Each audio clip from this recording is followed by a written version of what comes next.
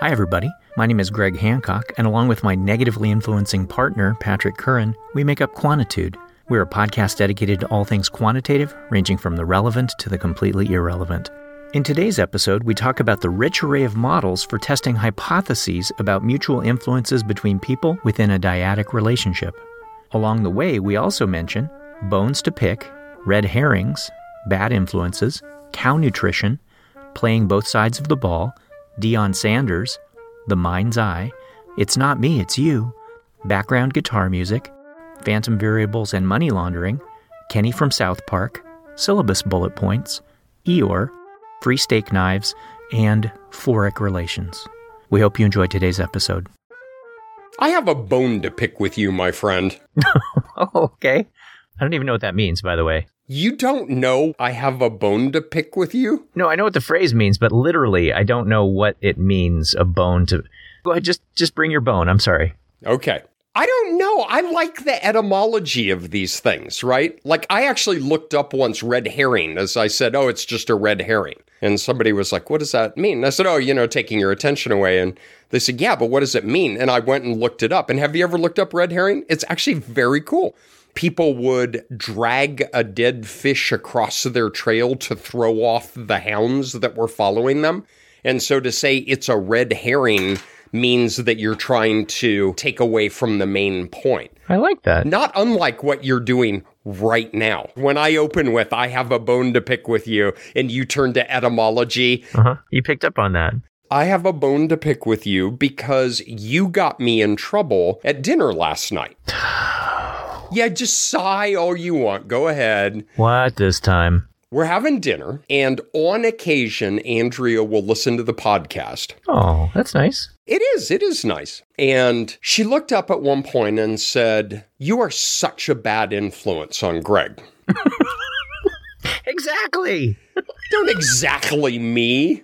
That was involuntary. I have to admit, not unlike what your reaction just was, is I was somewhat incredulous. Mm-hmm. And I said, what are you talking about? And she said, you got him killing kittens. I kind of paused, and the kids were kind of half paying attention, but I have to admit, that got their attention. And I said, okay, first, they were metaphorical kittens. And second, I had nothing to do with that. For those listeners who are unfamiliar with the joke, it is not a Likert scale, it is a Likert scale because it's named after the guy Likert. So it's a Likert scale. And at one point, Greg made the joke that every time you say Likert, a kitten dies. Mm-hmm. And recently something came up and I went, Likert, Likert, Likert. And Greg went, meow, meow, meow, as 3 kittens died. Anyway, the point is, all 3 of them, my 2 kids and lovely wife, agreed that I am a bad influence on you. And I pointed out to them that I am guardrails on this cat rodeo. And that if it weren't for me, you would have been canceled in episode 3. Well, yeah, there might be truth to the I would have been canceled in episode 3 part. But for the who's a bad influence on whom, that is a bit trickier. I don't know. Well, that's where you're wrong. I'm trying to decide what Goldie would say as to who's a worse influence. That would be you. Where did you come from? It's definitely you. Okay, I got it. To be clear, it's definitely you. You are the worst influence. Okay, I got it. Thank you. Hi, Patrick. Hey, Goldie, thank you for that. I appreciate it. Bye. Okay, bye. It's definitely you. Okay, got it. Yeah. Was she listening the whole time? Anyway, we bring stuff out in each other. I think that feels pretty safe. You got to give me that one, right? So you just want to go with a mutual sarcasm leading to dark humor? Yeah, I think that's pretty much how it goes. I have a lot of things that I keep locked away inside me, and I think that's because I wanted to keep my job. I love it when we were talking to Derek Briggs, and he said, oh, you guys should have an outtakes show. And you and I were both like, no. But yes, I would be willing to say that we have a mutual influence on one another, although you have a stronger leading effect. Wow. How about that? I don't think that at all. I think you are an overbearing, dominating, headstrong presence. And that's what makes me the way I am. I am not responsible for the way I am. You are responsible for the way I am. That is the sweetest thing you have ever said to me. Okay, I just want to, let me jot this down. All right, I got that. Yes. You know what it seems like is more of an empirical question. So I don't know who influences who more, but I would say we definitely do influence each other. I don't know if I influence myself more than you influence myself or how it all works, but it's definitely a system, and it's a system that goes like that. So this episode follows very nicely from all of this interdependence that we're talking about. Today, we're going to try and talk about actor-partner interdependence models. They are models, as we'll get into, that help to understand the influences that people might have on each other as well as on themselves, and to test pretty interesting hypotheses about those with wide applications to lots of different fields. And at the center of this, and there are many additional colleagues and contributors and really important work, but it involves one of my true heroes in the field, Dave Kenney at the University of Connecticut. Going back to my earliest days in grad school, he has been an icon to me of what we want to achieve, both in quantitative methodology and in applied substantive research. He is a social psychologist, but he has made some of the most important quantitative methodological contributions there are to the field. If you have any sense of your own citation counts, I was looking for a paper of his and ended up in Google Scholar. Mm-hmm. And two things are funny. The first is there are two David A. Kenneys in Google Scholar, one of whom studies cow nutrition. So there are a series of very interesting papers on how to feed a cow, especially if you intend on eating him. Mm-hmm. Second, when you find the correct David A. Kenney, he has 180,000 citations to his work. This guy is an absolute icon. He plays both sides of the ball. Remember back in the old days when they had leather helmets and just kind of beat the snot out of each other in football, and you would play, both offense, defense. Yep, offense and defense. Deion Sanders, you remember Deion Sanders? Very much. Played both sides of the ball. Deion drifts to the left, takes it on the 32. One man missed him. Another man missed him. Now he's going wide off to the right. Deion to the 25, to the 30, to the 35, the 40, the 45, the 50, the 45, the 40. My God, Deion Sanders is going to score. My God. Deion Sanders, prime time. Dave Kenney is the Deion Sanders of research, I think. I mean, seriously. Dave has made as many contributions to social psychology as he has to quantitative methodology.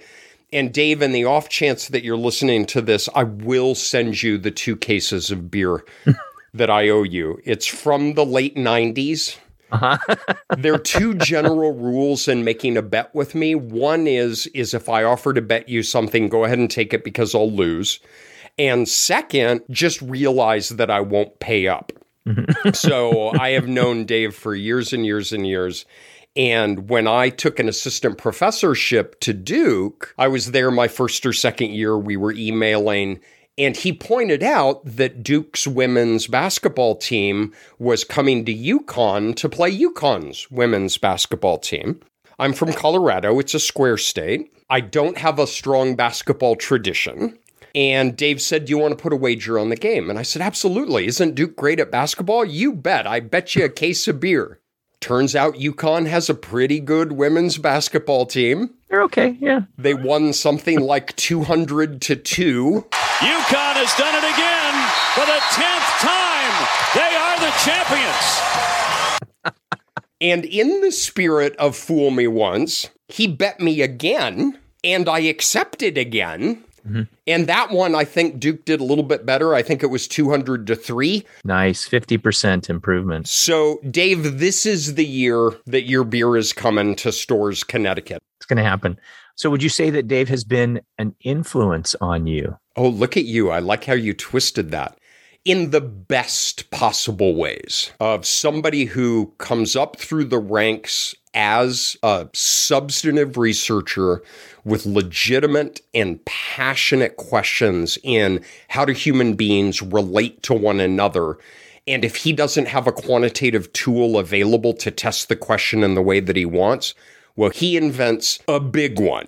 Would you say you've had an influence on him? None whatsoever. Not at all. And that's at the core of what we're going to talk about here. For people who study couples, for example, or dynamics within families, any type of dyad that you might be interested in, it will extend beyond a dyad, but we're going to keep it mostly within a dyad. For anybody who studies dyadic kinds of relationships, the actor-partner interdependence model is going to allow you to assess the magnitude of those relations, the interesting patterns of those relations. And exactly what you said was, when you don't have the tool available to yourself that you need, what do?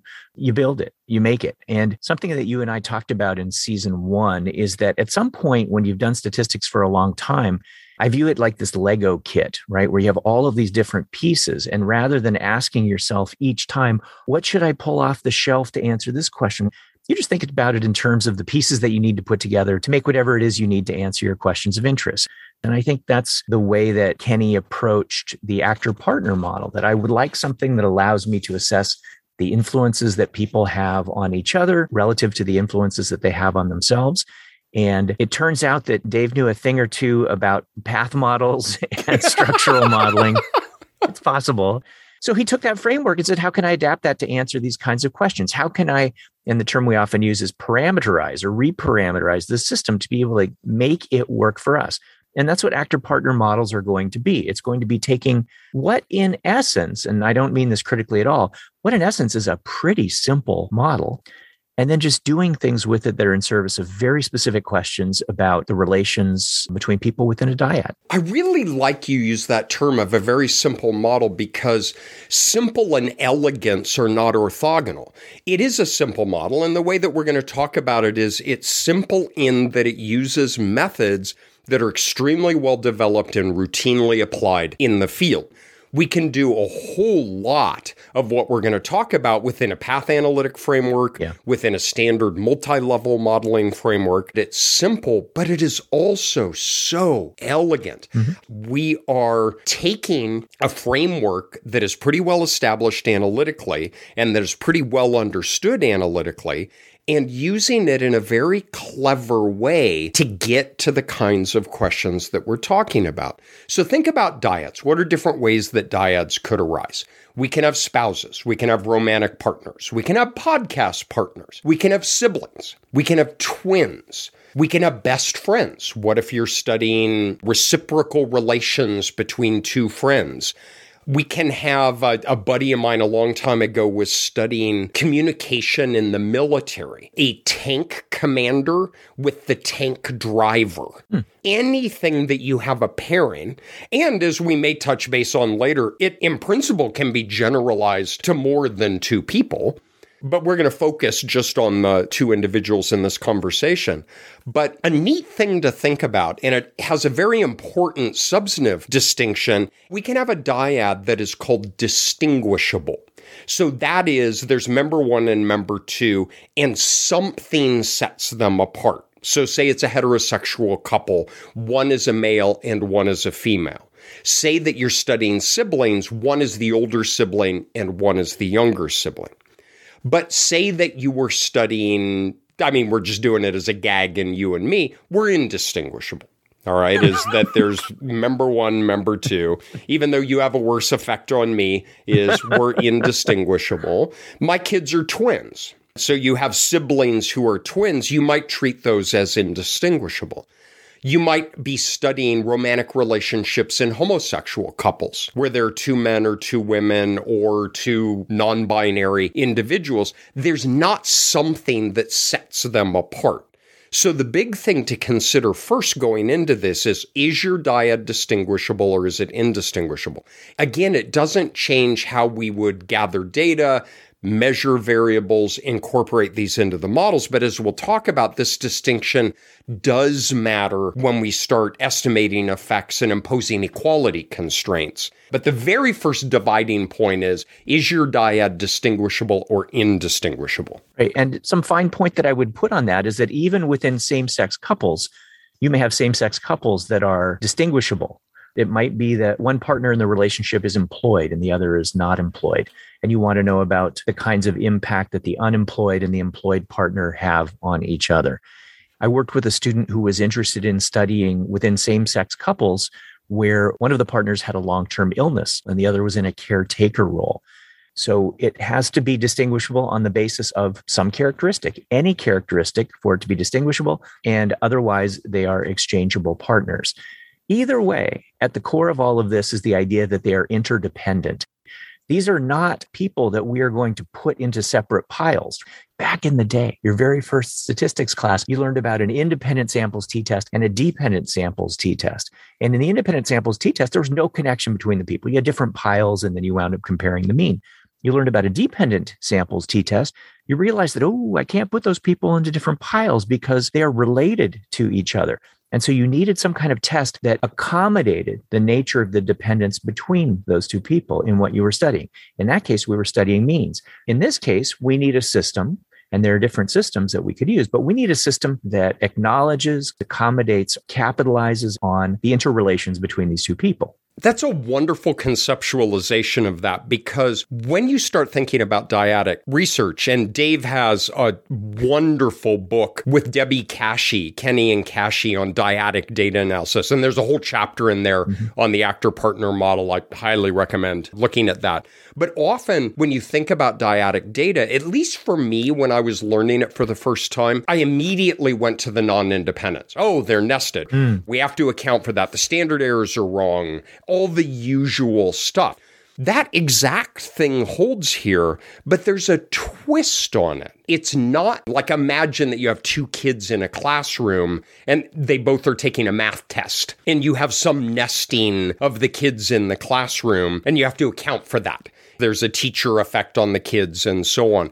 What this is taking those dyads, which are interdependent, but expanding that structure.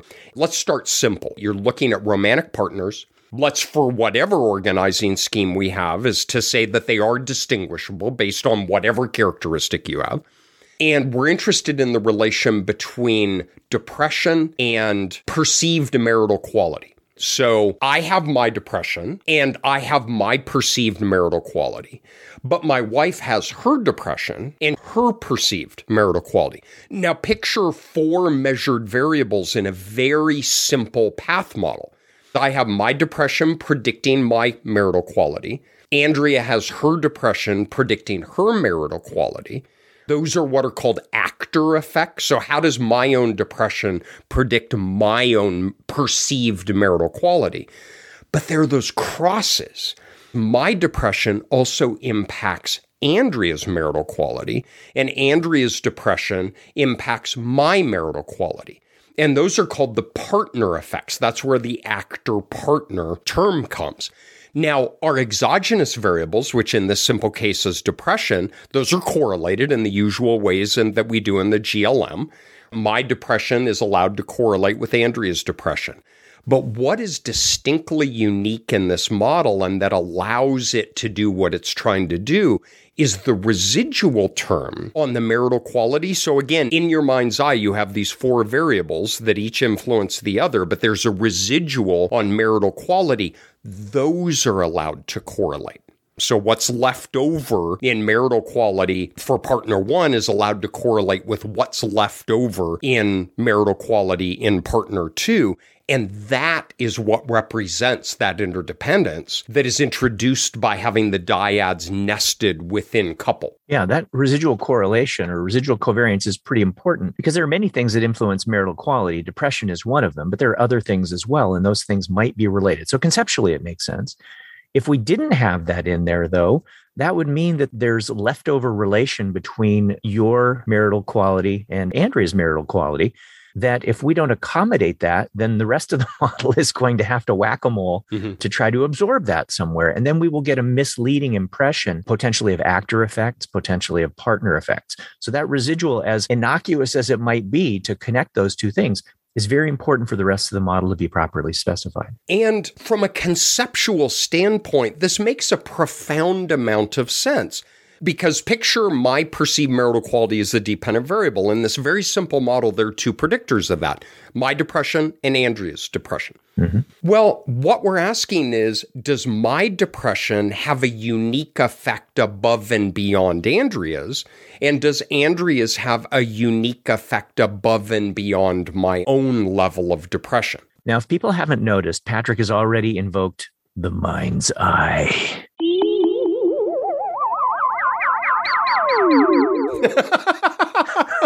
I just can't help myself, can I? I know. And I got to tell you, I'm still envisioning a red herring. Seriously, tell me, if you're listening right now and you're driving in heavy traffic, tell me you're not picturing a red herring. So one of the reasons that the mind's eye is so especially important in what we're talking about right now is that you and I are going to talk about actor-partner interdependence models, specifically within the structural equation modeling context, or for starters anyway, a measured variable path modeling context. And that requires a certain amount of visualization. Although you can do it with a bunch of equations, I completely think in that space in terms of pictures. So the picture that Patrick is asking you to conceive of only has 4 variables. It has 2 variables on the left, the exogenous variables. In this case, it was depression. 2 variables on the right. In this case, it is perceived marital quality. And then a bunch of things are connected to each other. So we need you to hold that picture in your mind because we're going to work from that. Now, these types of models can be addressed and have been addressed in a multi-level modeling framework. And in fact, I think some of their roots came from the multi-level modeling perspective, but I think they've really taken more hold within a structural equation modeling framework. You're exactly right. Unless you have a higher order of nesting. Mm-hmm. If the couples are independent, the SEM is a very general framework for working with those. But imagine you're doing a treatment study on couple intervention, marital therapy, mm-hmm. and you had couples that were nested within therapist, and you had multiple therapists. Well, the MLM is very nicely suited for that in ways that we won't get into here. But if we assume that the dyads themselves are independent from one another, the SEM is really well suited for doing the kinds of things that we want to do here. Oh my gosh, yeah. And you and I will allude, I think, to some of the expansions beyond this little 4-variable path model. But even beyond that, dealing with things like missing data to incorporate auxiliary variables, multiple group models, mixture models. There's so much potential here to expand the model within this framework. And I think that's one of the reasons that it has taken hold in SEM. That's exactly right. And one of the things that's nice, and again, for this particular model we're talking about, is they're isomorphic with the MLM. So don't get the thought that like SEM is better and MLM is not. It all depends on what you're trying to achieve. But one of the things that we can start to build out with this model are equality constraints. So we only have 4 regression parameters, right? Partner 1's depression on marital quality, partner 2 on marital quality in the cross. But it's really interesting, first, because when you get your head around even this foundational model, then it's very straightforward to build out to mediation, to moderation, to repeated measures. We'll talk about these in a little bit. But second, there are subtypes of models that Dave and his colleagues talk about. We will put these in the show notes. There are a whole number of really nice papers on this. Dave Kenny, Debbie Cashy, Thomas Lederman. There's a Shiny app that's available online where you can incorporate a text file and online establish what these relations are. We'll put a link into that on the show notes. It's really remarkable, the resources out there that exist that describe in very pedagogical ways how you do this, how you apply this with your own data. So, for example, putting different combinations of equality constraints on these regression parameters leads to different kinds of conclusions that you would draw about the structural nature of the relationship within each dyad. That's exactly right. And let's just talk about what some of the potential models are and what kind of information we can tease out. Now, before I do that, though, I want to make one thing clear, and that is that when we talk about path models historically, and I mean way back in history, were really thought about in terms of the standardized magnitudes of the connections here. We're talking about the unstandardized paths almost all the time here. When we want to know the effect of depression on perceived marital quality, we are doing it in the metric of those variables. As you know, when we standardize things using the standard deviations of the variables at both ends of a particular arrow. And the problem with doing so is that if, for example, the male partner in the relationships have different standard deviations than the female partners in relationships, then you're standardizing those paths using additional information beyond the effect that an exogenous variable has on an endogenous variable. So when we talk about comparing these paths, we are almost exclusively operating in an unstandardized world. And it's a new way of thinking, because one of the reasons we are often so focused on standardized is picture, again, super simple 2-predictor, 1-outcome regression.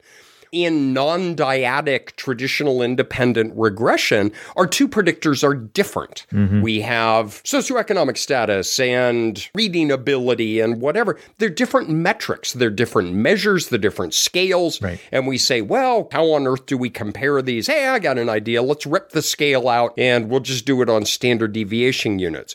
But what is so cool about these models is our 2 predictors are the same scale, just reported on by different people. I filled out a depression inventory and Andrea filled out a depression inventory. I filled out a perceived marital quality scale and Andrea filled out a perceived marital quality scale. And we can compare those raw coefficients because they're on the same scale. That's right. So what are the models that we run and what questions do they answer? Well, for starters, the model that we've already described can be thought of as a saturated model, some kind of base model. And if it's the case that the exogenous variables are allowed to covary, which they are, partner's depression, for example, it would be expected to be related. If there is those actor paths from Patrick's depression to Patrick's perceived marital quality, Andrea's depression to Andrea's perceived marital quality, those are the actor effects. And then we get the partner effects that crisscross. And then we have the residual covariance between the errors associated with perceived marital quality. That's a saturated model. That has 0 degrees of freedom. It will fit perfectly. 4 dyads that are distinguishable. The baseline model, if they're indistinguishable, actually has a few restrictions on it, because who is 1 and 2 doesn't matter. And so the baseline model for an indistinguishable pair actually already has equality constraints on it. That is exactly right. And I am really glad that you brought that up, because in my head, I keep thinking about distinguishable partner kinds of models. But when you have those interchangeable partners, then who is partner 1 and who is partner 2 is arbitrary. So that means that when we talk about partner 1's actor effect or partner 2's actor effect, there's no reason to think that partner 1 and partner 2 are different because their original assignment was arbitrary. So in that model, the actor effects would be constrained right out of the gate. And then the same is true for the partner effect. So we start off with some constraints in that model, which make complete sense because those partners are exchangeable or indistinguishable from each other. Thank you for mentioning that. All right, so let's maybe focus here on the distinguishable dyads. What are different mixing and matching of these equality constraints that allow us to have a different insight into the structure among these measured variables? Exactly. So all the things that we'll talk about have analogs to the exchangeable partners, but we're really going to focus on where they're distinguishable here. Now, there are different ways that people proceed from this baseline model. One is a model comparison approach. And a typical way to do this would involve running a bunch of models that represent different kinds of things. So for starters, imagine what we could call an actor-only model. An actor-only model is where you influence yourself, Andrea influences herself, but you all don't have any influence on each other. So there is none of that crisscrossing that's going on in the middle of the model. Because of the absence of those 2 parameter effects, literally we're constraining those to 0, then this model gains 2 degrees of freedom. It's more parsimonious, but it's also a very restrictive view of the world. So one question is, would your data be well suited to be described by only having actor effects where no one has any influence on each other? So it's sort of the, it's not you, it's me kind of model. Go, sweetie. It's not me. It's you. That's my favorite model. Is there a version of that? There is a version of that. That would be the partner-only model. So it's not me, it's you, is the next model that we could run. So now instead of imagining an actor-only model, imagine a partner-only model where Patrick has no influence on himself and Andrea has no influence on herself. They really just are influenced by each other, and it's beautiful. And I hear guitars in the background. I don't hear guitars. I just feel good that it's not my fault. That's right. You are completely determined by someone else. So in a partner model, we have neither of the actor effects. We only have the crisscrossy partner effect. This model also, because we are constraining to zero the actor effects, this model is going to have 2 degrees of freedom. Maybe it fits really well, or maybe it fits horribly. My guess is it probably fits horribly. And I say that because I think in many people's experience, one of the biggest predictors of a person is that person, but maybe not. So we have a saturated model, which we know how it fits. It fits perfectly. And then we have 2 constrained versions of the model. And we could just, for starters, run those and make a choice among those models. Now, the actor-only model and the partner-only model can't fit better in a statistical sense, but they cannot fit statistically significantly worse. And if we take into account something like information criteria, it might actually just be a more parsimonious representation of what's going on. So for starters, those are the easiest models right out of the gate. Talk to me, though, about the other ones, because I find those really interesting. Now, there are different flavors of this type of model as well that involve constraints, but not constraints to zero. Instead, they would involve equality constraints. So we could run a model, Patrick, where you are equally influenced by both yourself and Andrea. And literally, we could constrain your actor path and the partner path coming into you to be equal. Which we could do because it's on the same scale. That's what's so exciting. Exactly right. So a 1-unit change in depression for either of you would be precipitating the same amount of change in perceived marital quality for you. So we could have those paths constrained. And then we could have Andrea's paths constrained as well, the path from herself and the path from you. That would be called a couple-oriented model. And just like the other models, we have gained 2 degrees of freedom by zeroing things out. Here we gain 2 degrees of freedom by constraining 2 paths that were free to be identical and constraining 2 other paths that were free to be identical. So this is a couple-oriented model and another potentially parsimonious explanation of what's going on in this particular system. I love that because certainly in some regression settings, we would have 2 predictors on the same scale that we might be tempted to do that. But I don't know if in a standard regression model, I've ever equated 2 regression parameters for 2 different predictors because it's just never made any sense. Yeah. And this one, it is exactly what you're trying to do. I love that. Yeah, and this framework lends itself really well to being able to do that. Another model that I might mention is something called a contrast pattern. And there are different ways to think about it. In the couple-oriented model, the paths coming into your outcome from both you and Andrea were constrained to be the same. That means that they're also the same sign. So that if your depression has a negative effect on your perceived marital quality, then Andrea's does as well. But what if it's the case that you 2 have opposite effects, such that Andrea's influence on you, if it's positive, your influence on you is negative, and vice versa? This type of model is sometimes called a contrast model. It's one where partners almost compensate for each other. So we can also impose a constraint on the corresponding paths coming into you, and we can impose a constraint on the corresponding paths coming into Andrea, but they would actually be paths of opposite sign. So the question is whether or not the same effect but opposite in sign holds. That's called a contrast model. Remember, we have 4 measured variables. That's it. All right, so everything that Greg has talked about is with 4 measured variables. We can take ratios of parameters, and it involves a phantom variable. I love phantom variables. David Rinskoff back in the 80s was the first to describe phantom variables. Oh man, they are cool. They're like a money laundering scheme in the Cayman Islands. They kind of exist, but they don't kind of exist. And the only reason they exist is so that you can do something that at least at the time you weren't able to otherwise. The at least at the time is really an important part of that story, because if someone wanted to impose a constraint on a model, not a simple constraint like an equality constraint, but imagine they wanted to do something like this path is the squared version of that other path. You're like, oh my gosh, how do I do that? It's 1984. What am I supposed to do with this? And Dave Rinskoff came up with very clever ways of introducing variables that weren't actually variables that are more like factors than anything else, latent variables that had no indicator variables associated with them, that had no variability associated with them, but they could be inserted, for example, in between 2 variables. If I have a path from an X to a Y, I could break that path up into 2 parts by imagining there's a little factor in between X and Y. So I have a path that goes into that little factor, a phantom variable, and then I have a path from the phantom variable going into Y.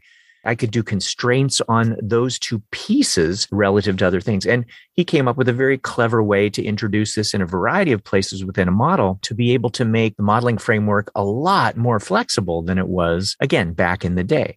Now we have software packages that are much more flexible with regard to nonlinear constraints, the creation of additional parameters, all kinds of stuff. There's still places for phantom factors to be used for sure, but a lot of those things can be done with nonlinear constraints. And you're literally creating a new parameter in the model. Mm-hmm. So Dave has a wonderful paper with Thomas Lederman, 2010, Journal of Family Psychology. They talk about this new parameter that they call K in honor of Larry Kurdek, who was an early titan in dyadic research.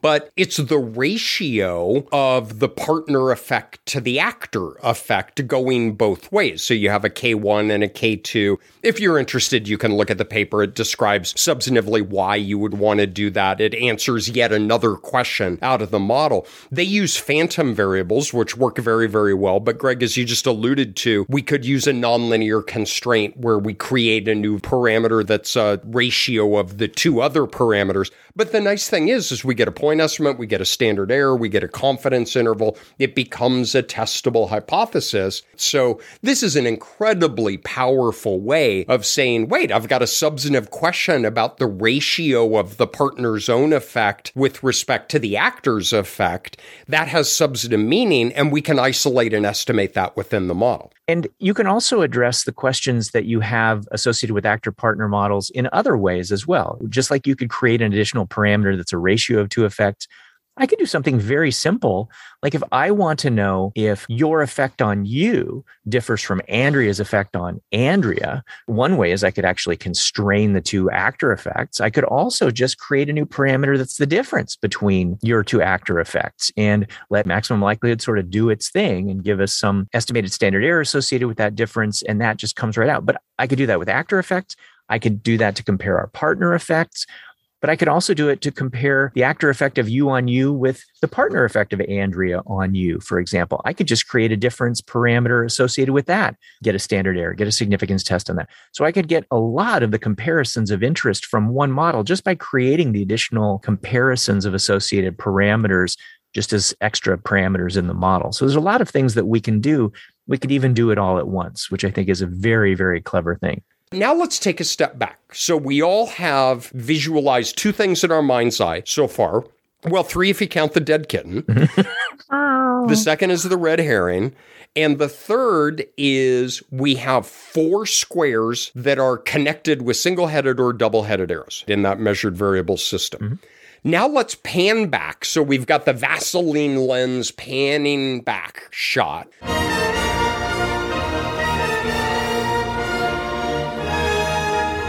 Which is, okay, we're living in the SEM, so that gives us access to all the goodies of the SEM, meaning mediation, meaning latent factors, meaning all these interesting things you alluded to earlier on. So let's pick away at a couple of those. The first and foremost, and what lives near and dear to your and my hearts, is we are making the usual assumption that the predictors are measured without error. Mm-hmm. When I report on my depression and when Andrea reports on her depression, we are assuming those are perfectly reliable. And so if you take your mind's eye and every place you had a square or a rectangle, pop that out and drop a circle right in there. So now I have a circle that represents true depression. Lord knows how we're going to measure that. Please hold. And then you have a circle for perceived marital quality, which represents a true perceived marital quality. So now we got four circles connected to each other. But of course, we can't just analyze four circles. We need evidence of each of those four circles. And so we have indicators of depression. We have indicators of perceived marital quality that wrap a measurement model around. The focus of this is still going to be the crisscrossing among those four central elements. It's just that now those four central elements are latent, and that helps to give us disattenuated estimates of the relations that we really cared about all along. All right, so now we have, instead of four squares, we have four circles. Coolio. What about mediators? Ooh. Dave has a passing familiarity with mediation. He has one paper with over 100,000 citations. Yeah, whatever.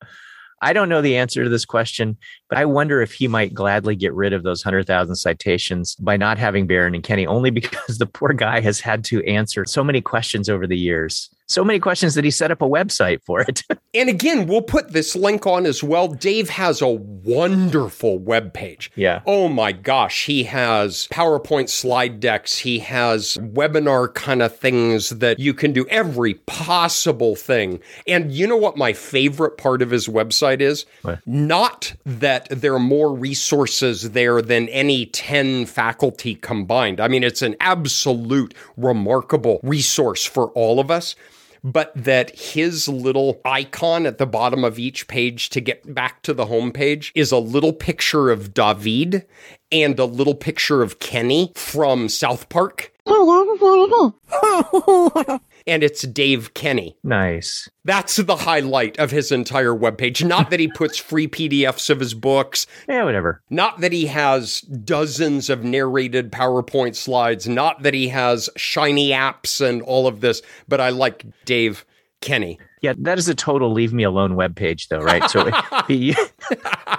it is. It's like your syllabus, right? Your syllabus is 9 pages long because of all the crap people ask you. Oh, every semester it's a living history. So any of you who have taught more than about 5 years, think about your syllabus, and every bullet was from like Stacy in 2017.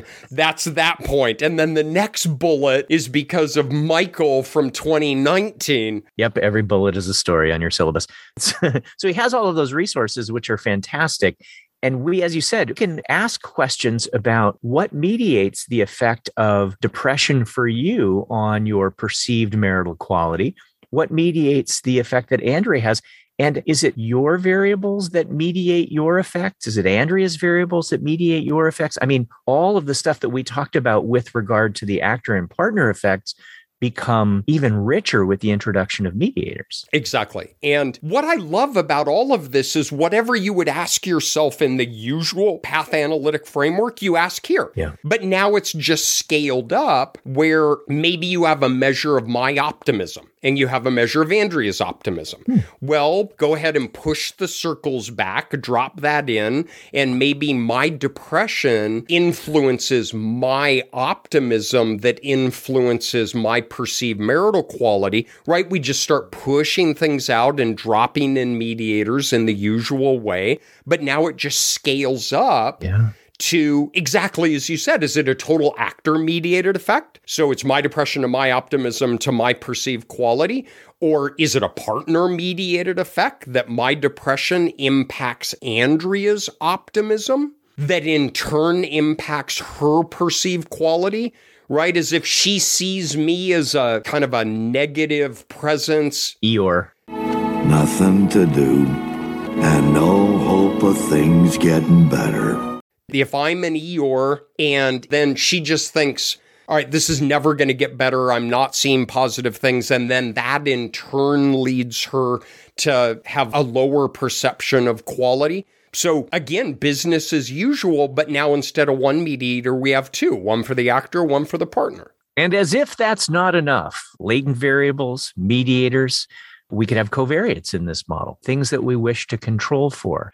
And those covariates could be covariates that are at the couple level, could be like family income, or they could be covariates that each of you have. So even with regard to income, there could be some amount of money that you bring into the home, some amount of money that Andrea brings into the home. They could be other personal characteristics. So we could be controlling for those at both levels. But wait, don't say yes yet. There's more. We haven't even gotten to the free set of steak knives. This whole set of high-quality steak knives is for you, and they're free. There are several really nice papers that then take those covariates and say, well, what if there's moderation? Oh my gosh. So Dave also has a passing experience with moderation. Maybe your covariate is number of years married. Mm-hmm. Have you been married 1 year, 5 year, 10 year, 20 years? And maybe say, well, some of these processes interact with how many years you have been married. So that for older, more established couples, that in some way modulates the magnitude of the effects. But you could also have maybe the effect of my depression in some way is a function of Andrea's depression. You can have a moderation between the two predictors themselves. Again, what's good in your regular kind of modeling, all the things that you would think about, the mediators, the moderators, it plays out here as well. But here it's just that much more exciting because you have two of everything. It's so rich, right? Even at the very first example that you had, where the number of years that you have been married, maybe that is a moderator of the effect of your depression on perceived marital quality, but maybe it is less so for the other person. And you can test whether or not that's the case. Is the magnitude of that moderation different across members of the dyad? So we've got latent variables, we've got moderators, we've got mediators, we've got covariates. Do I get my steak knives yet? What would I do with the passage of time? Right? Because everything we've talked about just for fun and puzzling through the different corners of the room has all been cross-sectional. Yeah. But if you want to say, well, wait, is depression influencing marital quality, or is marital quality influencing depression, or is there a reciprocal relation between the two? Okay, no worries. Fill up your coffee, get comfy, and start moving to our entire stable of longitudinal methods that we have. And it is quite a stable, right? There we can talk about growth type models, change score models. I'm a big fan of the work that you have done on the latent growth models with structured residuals. And I think that would play out really nicely here. So as this model stretches out across time, the questions you can ask are just so rich. Are the actor or partner effects more prominent earlier on or later on, right? You can have all kinds of incredible questions. So just recently, you and I had a paper together where we talked about the whiteboard problem of co-development, two things changing over time. And we puzzled through multivariate growth model and an autoregressive model and a latent curve with structured residuals. And all of it was, how do we link two constructs together as they unfold over time? And the core of that entire discussion that you and I had, and many, many other people have contributed to this in super important ways, is the same person with two different constructs: depression and anxiety, reading and math ability, alcohol use and aggression. Everything that we talked about, the two constructs, were different measures for the same person. Dude, take that architecture and have one growth model for my depression and one growth model for your depression. And you can look at bivariate growth within the dyad of how does my depression unfold in relation to your depression. So it's exactly the same measure, exactly the same architecture, exactly the same everything, except instead of me with two constructs, it's the same construct on two individuals within a dyad. And then stretch that out. Right now, this is getting really challenging. But stretch that out where you have repeated measures of depression and repeated measures of perceived marital quality across husband and wife. The thing is we have the statistical architecture to do that. We just need the richness of the data to support the estimation of those increasingly complicated models. Yeah, very, very exciting, right? We didn't even talk about having multiple groups or having mixtures. There's just so many overlays for this.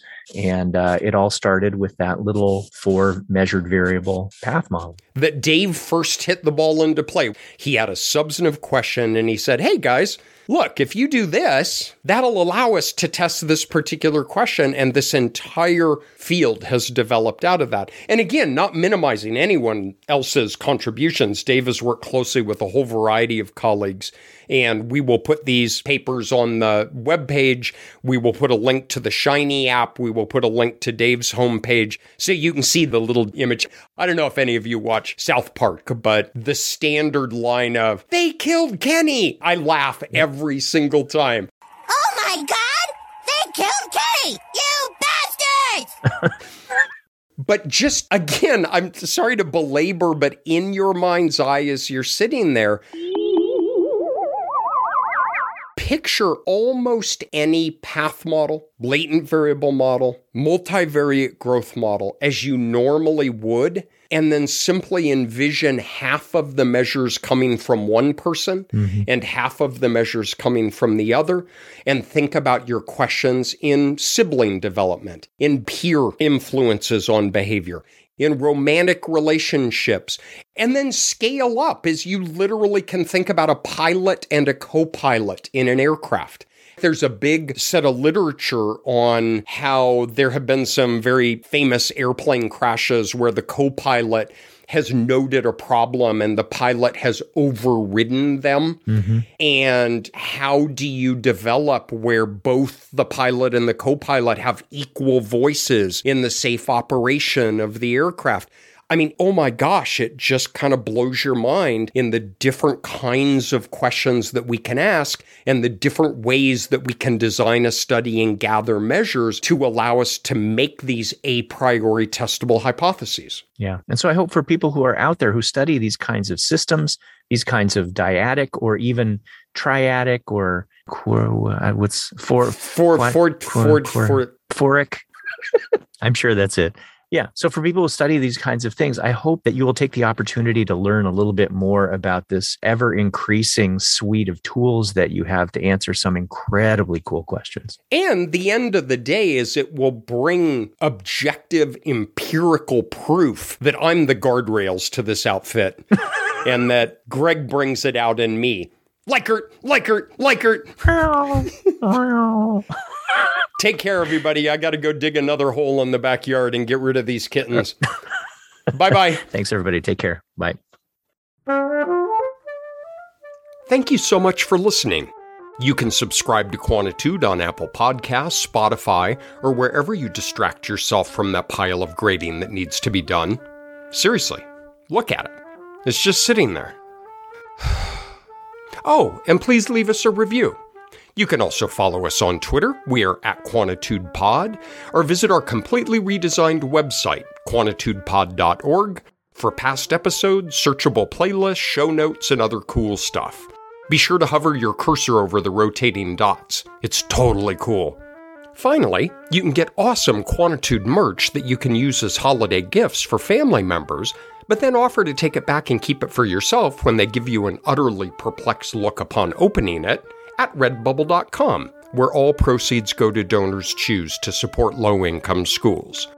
You have been listening to Quantitude. This is the last sane installment of the year before we hit you with our upcoming holiday episode. We would like to apologize in advance. And now, a Quantitude public service announcement. Hello, my name is Dave Kenny, and I hereby attest that no kittens were harmed in the production of this or any other Quantitude episode. This does not, however, excuse Patrick and Greg from a litany of other prior travesties, such as researcher degrees of freedom, or pre-registration, or emojis for statistical power, or backyard corpses, or talking lemurs, or not paying up on long overdue basketball debts, Patrick, or whack-a-mole, or drinking, God forbid, Coors Light, or having haiku and limerick contest, or 4 a.m. headlights in the rain, or shooting at stop signs.